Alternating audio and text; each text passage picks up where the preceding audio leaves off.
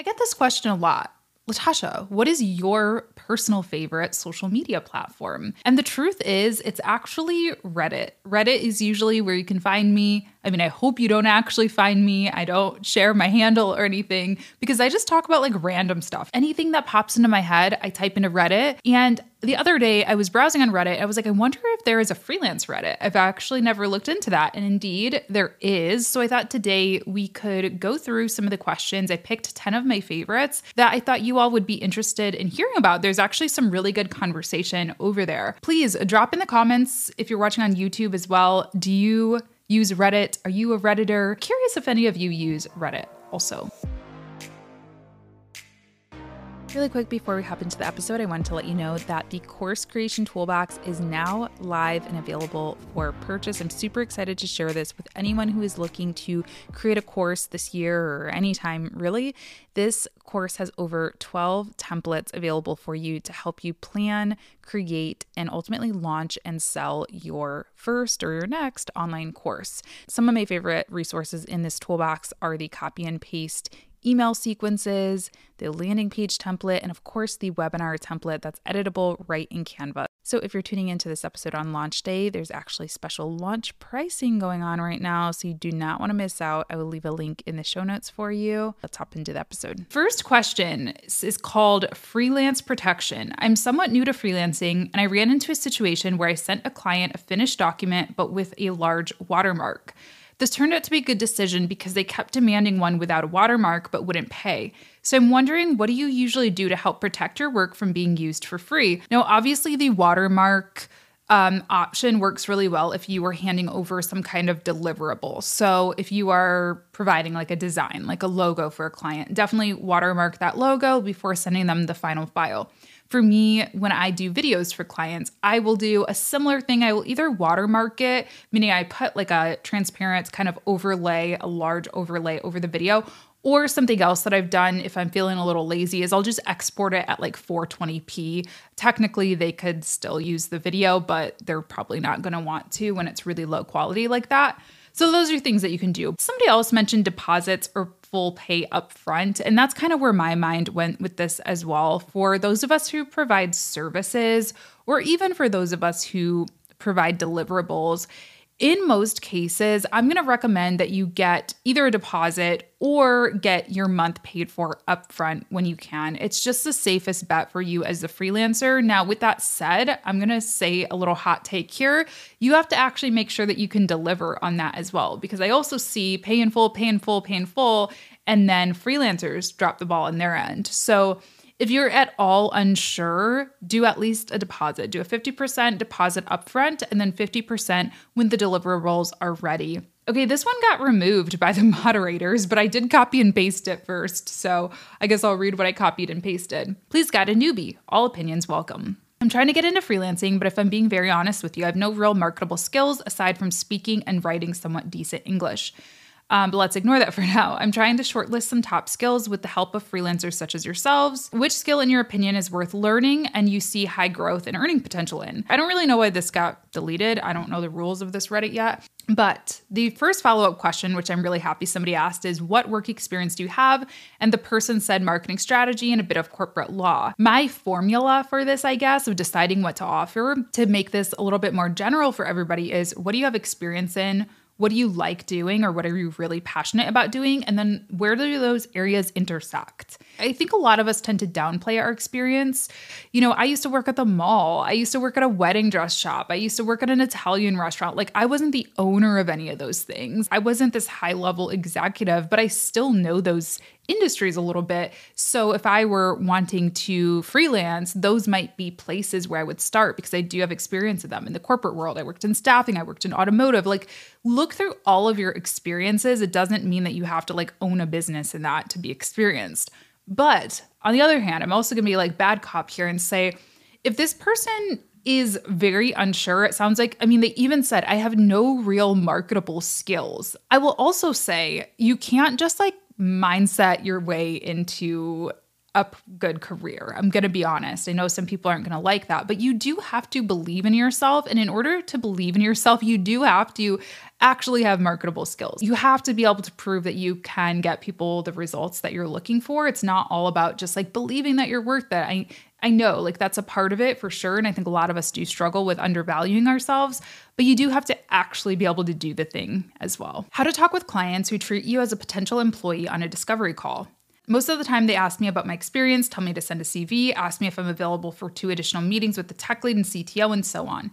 Is this normal or am I doing something wrong? Would they treat me the same way if I had an agency? So I want to kind of reverse answer this question. I want to answer this last question that they asked first. Would they treat me the same way if I had an agency? There are so many benefits to working as a solo freelancer, but there are also some benefits, to working as an agency. There are pros and cons to each. And I think one of the pros of setting yourself up as an agency is that you don't get as much of this stuff. My experience has been that people did tend to treat me or do tend to treat me better or more professional, I guess you could say, if I'm representing myself as James and Park, my legal business name, my agency, if I'm bringing a team member with me on a call. I don't know what that's about. I think it's just that perception of like, this is another business versus this is just this young woman, whatever, not making gender out of it, but I'm just saying this individual person. I think the long story short, I think there's some things that maybe this person can do. I think having some type of a business name, a business entity, a business website, those things all help legitimize you a little bit. They help give you that kind of authority in the space. I think another thing that can help is having a lot of clarity on that website about process. What are the packages? What is the process when I work with you? Those things can kind of put you in the driver's seat even more. It's not like, hi, book a call with me and tell me everything that you want me to do for you and hire me. Even using words like that. I see a lot of freelancers use hire me on their website. I would remove that. I would say book a call with me or something like that. Hire me implies that they're going to hire you like an employee. But honestly, at the end of the day, I think a lot of this comes down to just presence and like positioning, how you are positioning yourself, how you are carrying yourself. And this person might be doing all the right things. Where I would stop is I wouldn't send them my CV. I have not sent a resume or a CV to somebody since I was applying for day jobs years ago. Like it's probably been 5 years. I don't even know if I have a resume. If somebody asks me for that, I just let them know I'm happy to send you my portfolio. I'm happy to send you my LinkedIn. I don't have a resume. Like that's not how this works. I don't ask my plumber for a resume. I don't ask my HVAC guy for a resume because I'm working with another business owner. How to attend a convention successfully. So I just signed up for my first convention in my industry, and I'm curious what everyone who's been thinks about what to actually do at them. Like, how do I network in such a way to bring in leads or just get the word out about my business? So I love this question because I think that this is a huge missed opportunity for a lot of freelancers. A lot of freelancers live and breathe online. I mostly do as well, but there is a whole big world out there. And I have gotten so many connections, so many great relationships out of going to events, speaking at events, but also just attending them. So how do you go? I think number one, get some business cards. I know this sounds old school, but yes, those paper cards, you only have to order them probably once in your career because you're probably never going to get rid of all 100 of them unless you go to events all the time. But yes, get some business cards so you can hand them out. I just make a point to like, whenever somebody comes up to me, whenever I go up to somebody, I say, hey, do you have a card? Here's mine. Obviously, you do that in a tactful way. I don't just walk up to people and shove my card in their face. But if I have a quick little 3-minute conversation, hey, love talking to you. Here's my card if you want to like reach out. It can just be a lot more seamless than like, hey, what's your Instagram or what's your LinkedIn? So get a card. Another thing is that a lot of conferences and events will have kind of breakout sessions or networking. Like sometimes they'll have speed, I don't know what they call it, speed networking, kind of like speed dating. They'll have collaborative events. Sign up for all that stuff. Even if you're introverted, I am very introverted, y'all. Every time I've done something like that, I've always left happy. Like I've always been glad that I did it. So sign up for that stuff. I also will say, I don't go to marketing conferences looking for leads, really. That's not really my main goal with marketing conferences. It's mostly to meet friends, to meet people I can learn from, maybe collaborate with, and just to learn in general. But if I'm going to like a startup conference or a general business conference, that type of thing, I might be more trying to meet people who could be my ideal client. They could fit into that group. But it's important to keep that in mind when you're choosing what conferences to attend. Do you want to learn or do you want leads? If you want leads, go to industry conferences that match your ideal client. So if you're targeting dentists, go to dentistry conference. If you're targeting retail, boutiques, go to like retail events and things like that. But if you want to learn, sure, staying in your own industry can be great. Who here loves getting clients but is tired of doing the work? I just want to sit down and write copy, wondering if anyone feels the exact opposite. I'm not asking how to attract clients. I know what inbound marketing is, okay? A little snotty there at the end. I love this question. I don't really have like much advice for it, but I think it is a reality of freelancing that I think a lot of people are not prepared for. A lot of people think I am so good at writing copy, designing websites, making logos, building whatever. They're really good at that stuff, social media management, managing my own social media, right? So I am going to be the best social media manager ever. And I wish that were the case, but actually a lot of freelancing and a lot of freelance success comes from the business side of it too. Like, you can be the best social media manager ever, but people might not ever hear about you. I know people who are fantastic artists, fantastic musicians, but they don't put themselves out there, or they haven't been in the right rooms, unfortunately. So they are not being played on the radio, right? It's the same thing. And I think we don't really talk about that a lot. Nowadays, most of my business is fueled by inbound marketing, which is what this person talked about. If you don't know what that is, it means waiting for clients to come to you, basically. So building out a content calendar, YouTube, podcast, Instagram, TikTok, whatever. And clients come in, they find you through that content and they reach out to you and say, hey, do you want to work together? So that's the majority of my business now, and all of my most lucrative contracts have come inbound. However, when I was first starting my business, absolutely half of my week, if not more, was spent prospecting, meaning I was reaching out to people. I was applying to things on Upwork. I was hosting, workshops and events and things like that, trying to attract clients.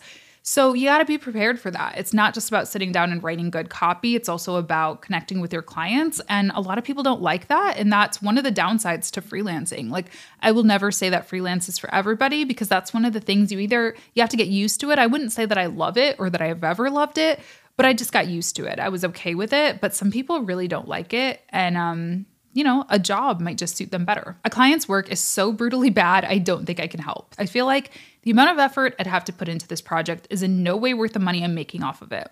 I think I'm just going to send an email saying something came up and I can no longer work on the project, and send them their deposit back because I don't want this project in my life anymore. I have been in this situation before and people have gotten mad at me when I've said, like, I really don't think I can help you, or I think you should focus somewhere else. I'll give you a more tangible example.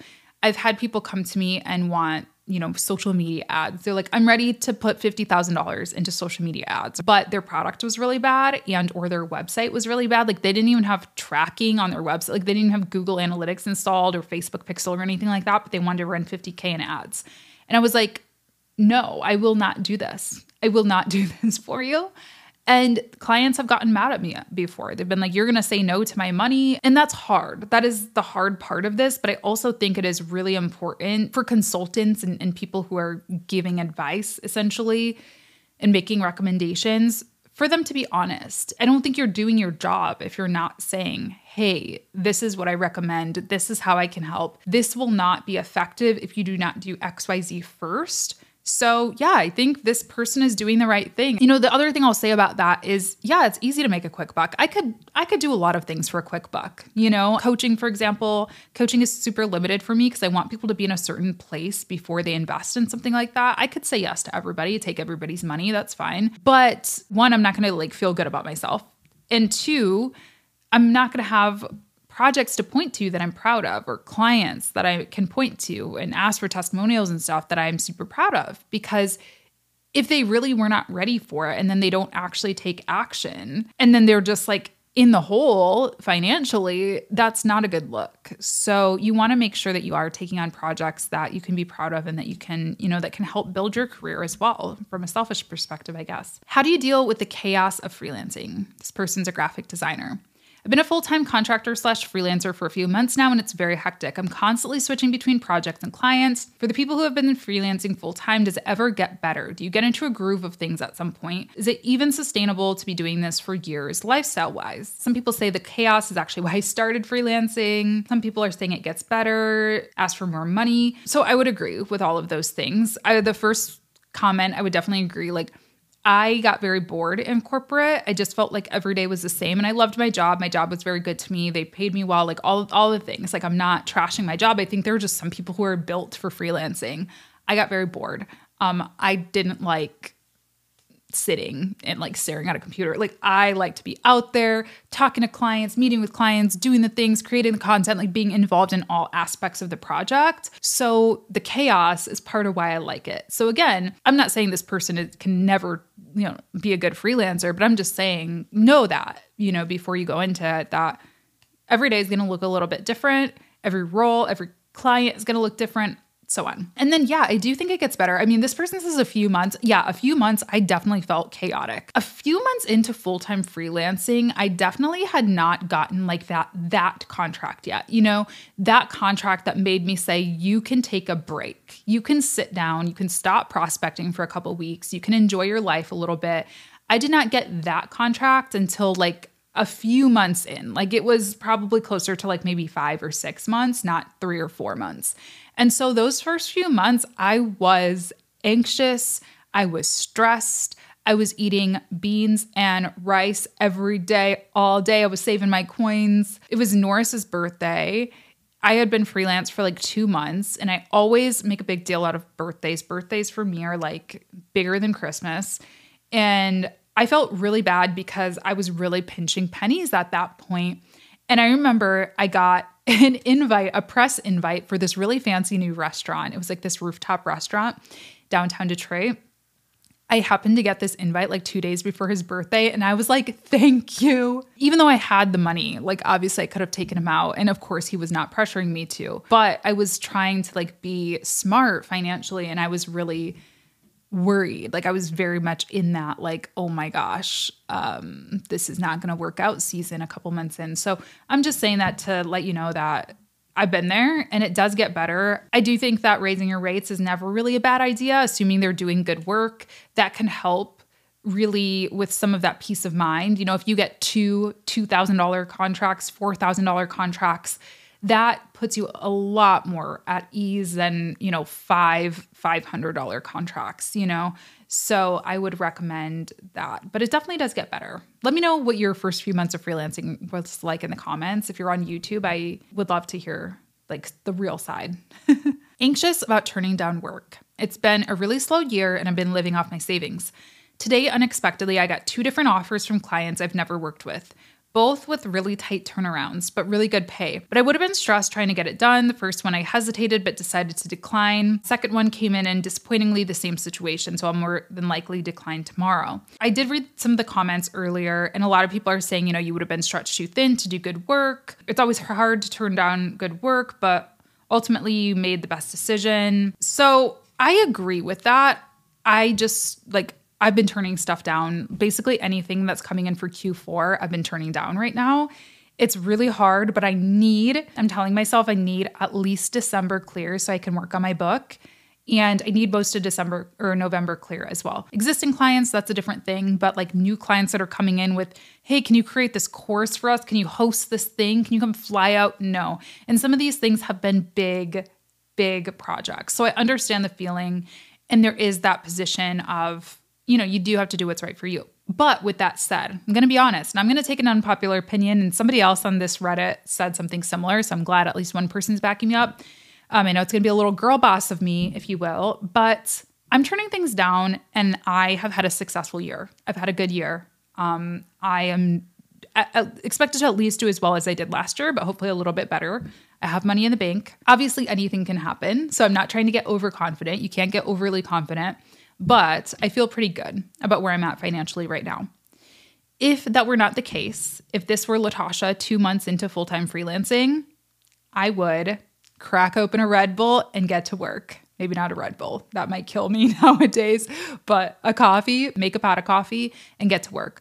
This happened to me many times in my early days. I mean, I remember one year I was working on was it Thanksgiving? Actually, one year I was working on Thanksgiving to launch a course, which is now like made me, I don't know, a lot of thousands of dollars, a lot of money. I was working my butt off to finish that. Another year, I think it was Christmas, I was optimizing ads on Christmas Eve for a client. I wouldn't do that this year. I already told you I'm not doing it this year. But I didn't have like the business I have. And there is a season, I think, where you have to be, I don't want to say you have to, but it's in your best interest to be open to opportunities and snag them while they're hot. I also will say this time of year, Q4, I think it's a great time for new freelancers. I think if you are willing to work on a holiday, if you are willing, again, I know this sounds real girl boss, so I know I'm whatever, cancel me if you want to, I don't care. But if you're willing to work on a holiday, on a weekend, if you are willing to answer an email, quickly, like within a day, early bird gets the worm kind of deal, Q4 can be really lucrative for new freelancers because experienced freelancers, overbooked freelancers, agencies, they're booked up. They're closing their doors for the holidays. They're adhering to like that typical holiday schedule. So if you keep your office open in December when mine is closed, where do you think all those clients are going to go? They're going to go to the newer folks. So while I do think it's important to like respect your own boundaries and, manage whatever, all that stuff, I also think you should take opportunities when you can. I kicked my slipper. I got so excited and my foot is cold. So let's fix that. How do you tell clients in a professional manner, you snooze, you lose?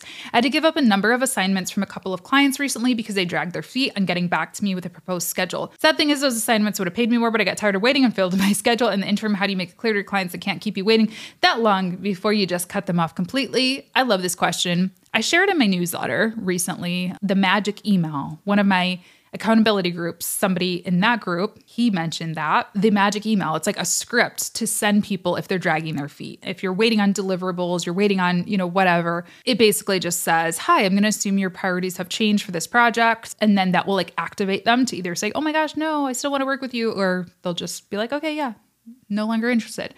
So I'll leave a link for that in the resources if you want to check that out. So I think that's a good one to have on hand when you're waiting for clients, to sign a contract or whatever. But I think even before you get to that follow-up point, I think you got to set expectations on whatever type of communication you're having with them to begin with, whether that's a discovery call, whether that's a proposal, whether that's an email, whatever. I think you should say, I'll need to know your answer. You can wordsmith this a little bit and make it sound better than what I just said. But, I'll need to know your decision by whatever, this time next week, or please return your onboarding materials, a week from today to ensure a timely onboarding or something like that. You can make it sound professional, but put that in there because a lot of people don't realize that a lot of us have choices now too. We're not all just like desperate, just waiting for somebody to work with us. We have choices. We might not have to take a project. We might just be taking it because it seems interesting. We're not all super desperate. So I think it's important that you let them know that. You can do it in a gentle, respectful way. Don't say, I'm not desperate for your money, but just put that expectation there on the discovery call and ask them, hey, when can I follow up? That's when I like to go to. On the discovery call, I'll say, cool, I'll send over your proposal. It should be in your inbox tomorrow. When should I expect to hear back from you? Last question is a good one. How to increase client capacity? I've reached max capacity in terms of working with too many clients on a freelance basis. I get quite stressed, but my marketing is very good and I get a lot of new clients who want to work with me about 3 to 4 times what I can handle and feel like I need to say no because I'm overwhelmed with current capacity. How do you recommend increasing your capacity? Should I hire a team? I read the comments on this one as well earlier today. I think this is the top upvoted response. It says, I'm not sure hire a team is a should I question, but more of a is that what you want to do? Because nobody can know if you'll really enjoy it. As soon as you start hiring others, you're going to have to become a manager of people and not just of projects. And I'm really glad this person brought that up. So there are really 2 ways this person can increase capacity. They can raise their rates or they can hire a team. There's maybe some automation that they can do as well. Look at all of their tasks, look at everything they're doing. Is there any way that they can automate any of those things? Can they schedule things? Can they use, I don't know, AI, I don't know, maybe don't do that. But, there might be some areas that they can automate. For me, like Zapier has been a godsend, for example, because it basically acts as like a virtual assistant for me. It will take spreadsheets and put them into email systems and take email systems and put them into course platforms. It'll do a lot of things for me. So maybe there's some areas that they can automate as well. But overall, I would say that those are the two things: hire people or raise your rates. Raising your rates will not technically increase your capacity. It will actually it will lower the demand is what it will do. It will act as a filter. It will, if your projects start at $5,000 and previously they started at $2,000, well, that's going to cut out a lot of your wait list. That's going to cut out a lot of people who want to work with you. Now, one thing that you can do with all those people who can no longer afford you is maybe there is, similar to automation, maybe there is some type of on-demand service or some lower tier way that you can help them. For example, maybe you can offer consulting sessions with them instead of done for you work. Maybe you can create a course about whatever it is that you do. Maybe you can host a workshop or some group type offer for those folks who cannot afford to work with you at that $5,000 price point. And then all the people who can afford that $5,000 price point, well, now you're able to just work with maybe 3 or 4 of them in a month and call it good. And then the other option, of course, is keep your pricing the same and then hire people who can basically act as additional hands. But going back to that top rated response or top upvoted response, I would agree with that. Just like a lot of people are not prepared for freelancing to be so hard in terms of finding clients, a lot of people are not prepared for hiring people to be so hard either. And I speak from experience. It is not just cloning yourself, right? I'm not making a copy of myself who has my exact brain, who has my exact quirks and ways of wanting to do things and attention to detail and sense of urgency and life experiences. That's not the case. You're working with brand new people who bring original new things that you can probably learn from, yes, but also you have to train those folks and you have to set your expectations and you have to communicate those things. And sometimes it's not always fun or always pretty. Sometimes it just doesn't stick. Sometimes it just doesn't work. Now you are a manager and it's a lot of work. So it depends. It really does depend on what you want to do. If your ultimate goal is to be hands-off and you just want to be signing checks and handling the personnel, doing the HR, that kind of stuff, then maybe now is the time to hire, to start building out that team. But if that's not what you see for yourself, if that's not what you want for your business, and if you don't really like working with people, if you whatever, it totally depends for each person. So I don't think hire a team is the end all be all answer to this question. I think most of the time it's raise your rates actually, or develop a different way to help people. That's why I started my courses, really, because a lot of people would want to work with me for coaching. And that is something that I really have to limit for myself. I love doing it so much, but I can only work with one person at a time, I've found. And that's really not incredibly profitable. I couldn't make a full-time income only working with one coaching client a quarter. So instead, I offered courses to say, hey, if you want to learn this, do this, and so on. So I think those are really the two options. You got to decide which one is right for you. That's it for today's episode. I hope it was helpful. I hope you enjoyed. I hope you have a wonderful weekend. If you don't mind leaving me a thumbs up, a comment, subscribing wherever you are, rating, review on the podcast platforms, that greatly helps this channel, this podcast. And that's it. Have a great rest of your day, and I'll talk to you soon. Bye.